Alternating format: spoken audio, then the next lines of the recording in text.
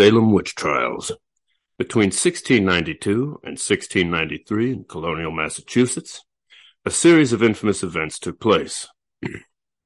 During this brief time, Salem and surrounding towns remarkably dealt with a series of accusations of witchcraft leveled at over 200 people. The details around these events have provided controversy and fascination ever since. The Salem Witch Trials provide one of the most stark studies into paranoia, hysteria, and religious zeal that has ever been recorded in modern history. During this section, we will examine the background to this event, the people involved, the trials themselves, and the consequences. As always, we will finally break down the myths around this remarkable event. It is important to note that the Salem Witch Trials did not take place in a vacuum. Europe-wide, witch hunting had become commonplace, with over 100,000 people being tried. By the time of this incident, though, the craze had somewhat died down in Europe. Geographically and politically, Salem was an area in turmoil. During this period, there were two Salems in the region: Salem Town, which later became the Salem of today, a port town, and Salem Village, of which these specific events took place. Salem Village was poorer, more rural, and under the influence of two leading families, the Putnam and the Porter families. On a geopolitical level, the after-effects of the war between France and Britain in the colonies had taken its toll, and this, coupled with disease in the form of smallpox and fears of Native American attacks on the village, created a village rife with suspicion, xenophobia, and a zealous strain of puritanical Christianity.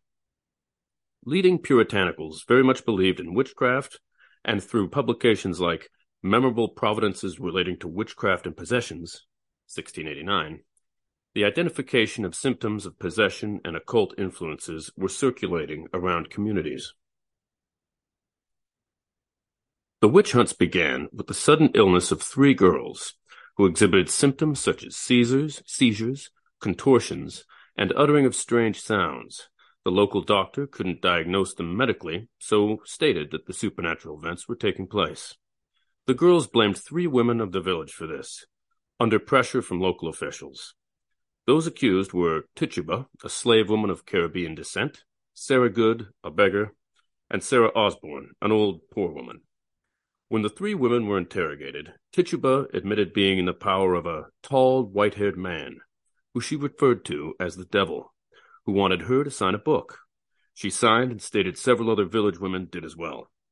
This led to accusations being circulated widely, and the list of people accused grew, as did the alleged victims, with more and more girls exhibiting similar symptoms like the original three girls. Notable people involved in this event were Samuel Parris, preacher and father of one of the original girls to display symptoms, was an Orthodox Puritan who divided the village with his practices. He was responsible for pressuring the girls into identifying their attackers. Governor William Phipps.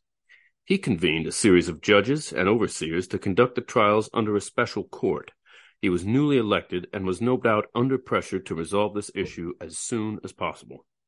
Cotton Mather, a preacher and renowned expert in witchcraft, having wrote the aforementioned book in 1689.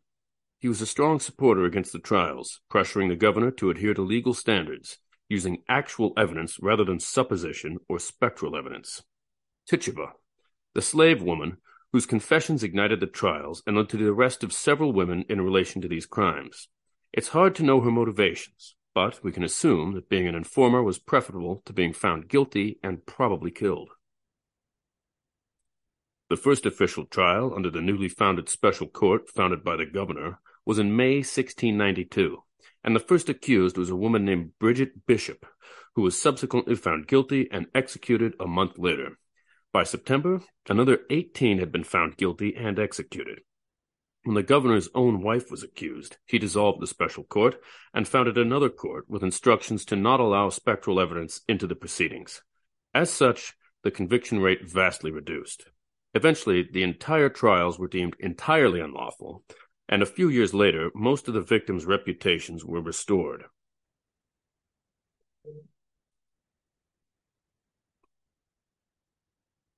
The process for the trials took special paths.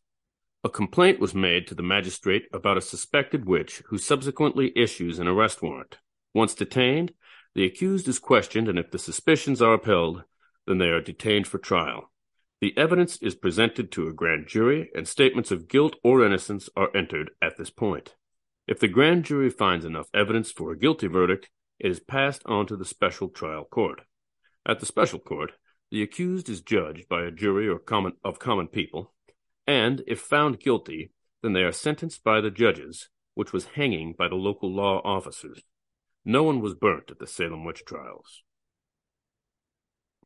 The witch trials serve as a reminder of the dangers of colonial life and the stresses that can take place. Much like its European counterparts, the trials were derided in the aftermath and subsequent investigations. Analysis into criminal trial conduct, evidentiary procedures were looked into, especially as some of the accused actually confessed, although motivations for this were most likely self-preservation rather than belief in committing the crime alleged. Many people died before any trial took place, questioning the conditions the accused were kept in. The first myth we will look at is the idea that only women were accused. Mostly this was true, as over 200 people were accused, mainly women, but some of them were men also. In fact, up to 5 men were put to death for the crime of witchcraft or associations with the accused witches. More strangely, and evidence for the growing hysteria, 2 dogs were also accused and executed.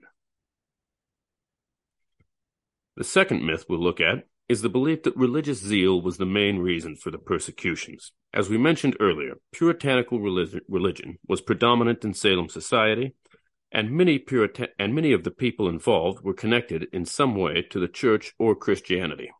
However, it is important to remember that almost everyone would have had some religious belief connected to this strain of Christianity, and as such, we can't accept this as definitive proof. No doubt, religious zeal played a part, and in fact gave a framework to the accusations. But many prominent religious leaders at the time disagreed with the trials and objected to the type of evidence presented, instead desiring a more neutral, systematic approach to the whole event. This was until the very end disregarded.